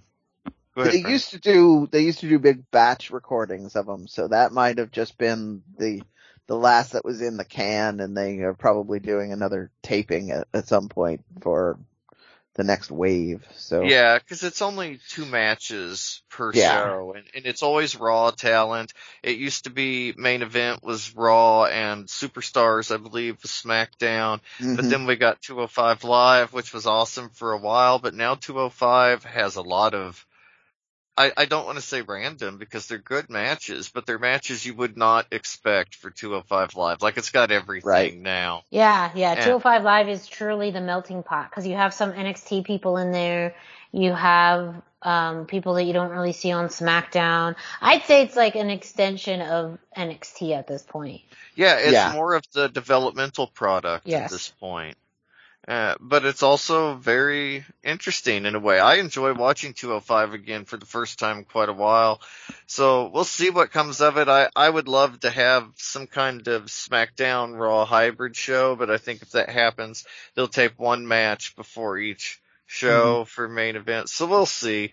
But continue to check it out. Right now, at least, it's still the best actual wrestling. Where are you going to get to see nearly 8 minutes of John Morrison versus Angel Garza anywhere else? Like, great match, a lot of fun. Definitely check it out. Also, like I mentioned at the end of all my segments, for all this news and more, as soon as it hits, check out luchacentral.com. It's your place for all things Lucha Libre. I believe Miranda's up next with some news on Impact Wrestling regarding the Knockouts Knockdown. Yes. So before we get into this week in Impact Television, I do want to do a quick review of Knockouts Knockdown that was held this past Saturday. Some important things to note. This was on the Impact Plus app.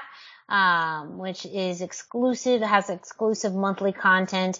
It aired back last Saturday on November 9th, but was taped before that. Speaking of Melissa Santos, she was your official ring announcer for this event. This is the first time that we've seen her in Impact in years since both her and Brian Cage left. So, to have her as the official ring announcer for this show was very well noted.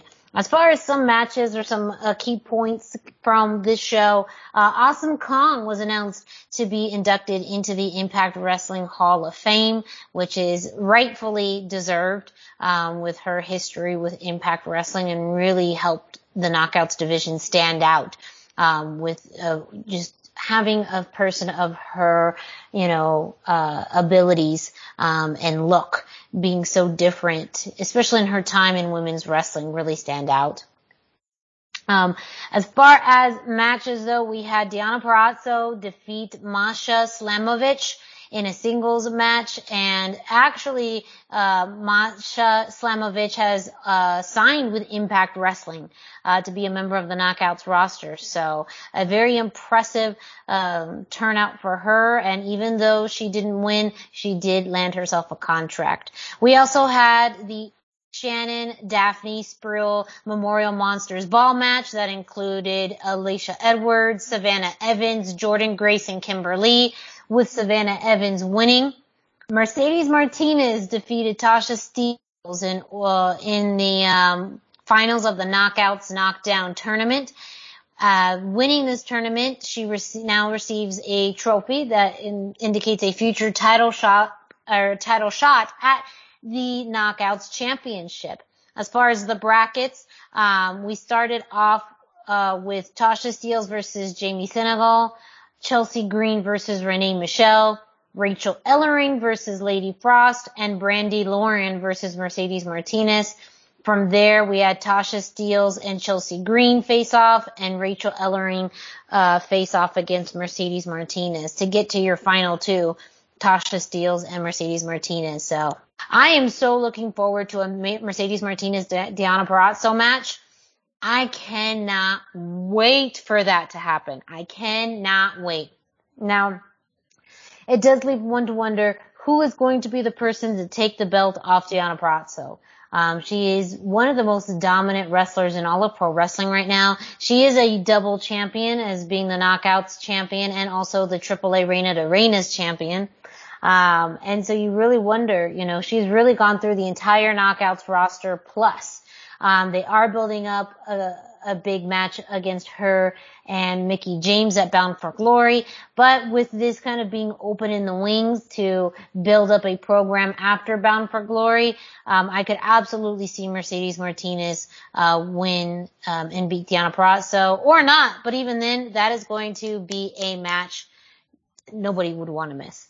I'm just very excited for that future opportunity. And then you had Decay, the team of Rosemary and Havoc.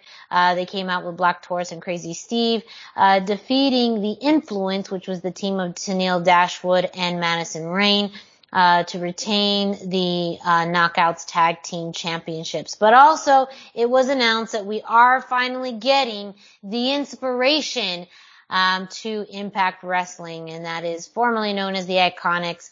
They are making their way to Impact Wrestling, which I've just called it from day one that this is where they need to go. It's a good fit for them. Yeah. And it's a good fit for them. And they already have a title shot against at Bound for Glory for the Knockouts Tag Team Championship. So they could be the first tag team to win the WWE Women's Tag Team Championships and the Impact Wrestling Knockouts Tag Team Championships. So, thrilled for that. Who knows if that's going to happen, and it's not Lucha related, but whatever. It's my time and I'm going to talk about what I'm going to talk about. So there you go. But as far as this week on Impact Wrestling, two matches to note. We did have a X Division Championship Tournament qualifier match. El Phantasmo versus Rohit Raju versus Willie Mack. And in that match, we had El Phantasmo win. So he is moving along into that, and he's actually going to be part of the three-way that is scheduled for Bound for Glory. I'm going to take a moment to just double check and make sure who's all in that. But also this week, we did have another kind of lucha-oriented match. We had VSK versus Rich Swann. VSK is kind of a protege of Brian Myers, and Rich Swann came out with Willie Mack, in which Rich Swann won with the Phoenix Splash. And with that, we have the three competitors for the X Division Championship at Bound for Glory. We have Steve Macklin versus El Phantasmo versus Trey Miguel in a triple threat match, with the winner becoming the new X Division champion. So something to look forward to. Of course, a lot to look forward to for Bound for Glory coming up next week. more matches to be announced. Also, just a fun bit, Hernandez faced Falaba on Before the Impact this week. That is available on YouTube for you to watch. I wasn't able to watch the match, but you got to know it was a lot of comedy. Hernandez was accompanied to the ring by Johnny Swinger. Falaba has really found a groove as a funny character, and so you got an interesting a match with that. And with that was this week in Impact Wrestling. And up next, we do believe have some Ring of Honor news, some TV results from this week. Yes, indeed. Not a lot this week. But let's go. We had the first match had SOS in a tag team match. This was not at all Lucha related. However, at the end, LFI came down. There was a bit of a stare down, and then the two had some words with each other, and ultimately it resulted in a challenge. So SOS is going to challenge for Kenny King and Dragon Lee's tag team championships. I believe that's next week. They want to do it at some point. I saw a graphic that looked like it was next week, but that was our opening match. Then we had the first of the three-way matches for the women's division. This one featured Miranda Alizé, Willow, and Angelina Love. Unfortunately for Lucha fans, Miranda Alizé did not advance this time, but she looks like she still has a lot to say to Roxy, so I don't think she really needs to win this match to get a match with Roxy. So I think we're going to see more of that program. They kind of alluded to that during a lot of this match and the backstage segments. And then our main event had the tag team of Bandito and Rey Horus against the original Kingdom, Matt Taven and Mike Bennett. What was interesting here was that OGK did come out with the win on this. Ray took the pinfall and not Bandito, so we don't have any clear-cut world title contenders, but it seems like they're kind of elevating them to do that. Like either Taven or Bennett might be challenging Bandito in the near future based off of this win and this kind of programming. So that was our TV results. Next week, like I say, we should have the tag team champions in action, whether that's for the tag titles. I was less clear on because it's just a quick flash graphic. And they are planning on they're building towards a pay-per-view in the next few weeks, which will have that women's title match, but they've also announced they will now have Final Battle in Baltimore on December 11th, and that will be a pay-per-view with fans. That's one of the reasons that came up. So that is kind of exciting news too. We're back to having fans at ROH events, the big ROH events, which really makes them more unique and fun. But that's my ROH news for this week. Hopefully we have a bunch of news next week. And do you have something additional before we head out? Yeah, so I've been, as people know, I've been following things on Twitter, and tonight, right now, the Defy is in LA, and they seem to be putting on a heck of a show. So I will definitely be having results next week on the Indie Roundup for that. And then while I'm here talking about that, next week I will also be going down for PCW Ultra, which will be on Friday. So it will be an awkward place as far as the taping goes. So you'll hear me hyping it up next week, and then I will be live tweeting on Friday. So Defy going on right now. There's a barn burner going on, and then we're going to have more stuff. So just wanted to hype the Indie Roundup a little bit more while I was watching all of these results come down the line. Yeah. I mean, big news with that. Rocky Romero was added to the card at last minute due to replace Calvin Tankman to go up against Eddie Kingston. Yeah. What? Yeah. What? Rocky Romero versus Eddie Kingston? Yeah, what? It's in LA, so I can't see it yet. Defy has a really good streaming option, so I will be watching that as well. But yes, that's why you gotta listen. That's why you gotta Yeah. listen. Our own Viva Van is also on the show. I say our own, but so cool. Yeah, she is wrestling She's Sandra the best. Moon tonight, who is the FSW Women's Champion. And there's just a lot on that card. Daniel Garcia versus Christopher Daniels. I believe, is this the one? Yes. Also, Mecha Wolf and Bestia 666. Yes. Are on that card tonight as well. So much on that card, for Defy that definitely you're going to want to listen to next week's show for results on Defy. And, again too, even after that, PCW Ultra, next Friday, October 22nd in, the LA area as well. Tickets are still available if you want to make it out there. Again, you have a big match in War Beast versus Rivera and Boogie. Danny Rivera and Slice Boogie. That's going to be a fantastic match. Yeah.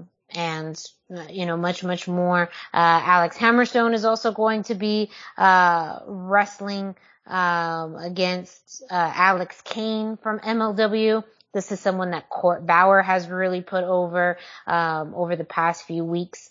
And someone that, definitely can give, Hammerstone a run for his money. Also Viva Van will be on that show, wrestling Ruby Reyes, for the Ultra Women's Championship.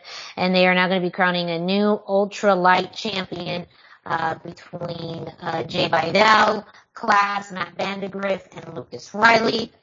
3 out of the 4 competitors are people I've announced for and absolutely adore. So that one is one I'm really keeping an eye on myself. But that and much more at PCW Ultra. Make sure to follow both Defy and PCW Ultra on social media to get the latest on all of their upcoming events and match announcements. And make sure you stay tuned to the Lucha Central Weekly Podcast over the next few weeks for us to cover them and everything that we just talked about this week and more. So thank you all to listening for this week's episode of the Lucha Central Weekly Podcast.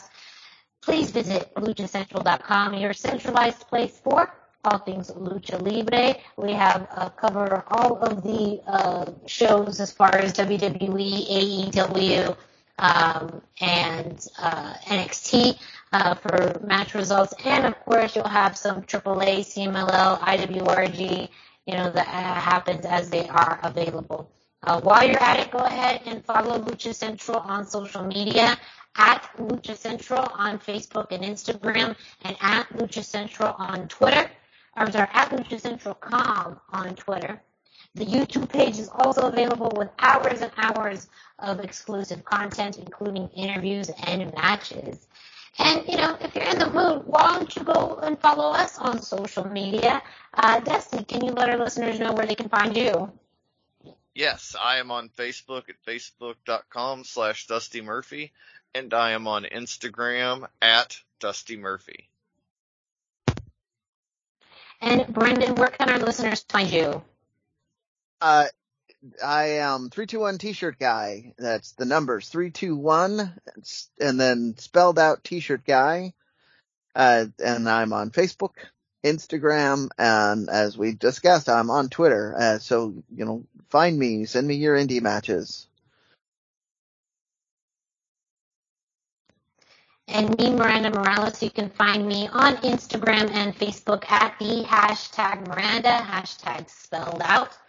If you are listening to this through your favorite podcast streaming platform, that includes iTunes, Spotify, Google Play, Podbase, Speaker, and much more, don't forget to subscribe, rate, and review. Subscribe to get notifications every time a new episode of the Lucha Central Weekly Podcast drops. Go ahead and leave us a 5-star rating, and feel free and leave us a review. Let us know what you like about the show, what you may not like, topics we've covered, things you think we should cover more, and everything in between. You can also do the same thing to us on social media and let us know what you think of the show. And with that, we'll be back with you next week. So for Brendan Barr and Dusty Murphy, I'm Miranda Morales. Thank you all so much for listening, and we will be back with you next week. Lucharán a 2 que 3 caídas sin límite de tiempo. En esta esquina, el santo y el tabernal. Y en la esquina opuesta, Ludemos y el Lucha.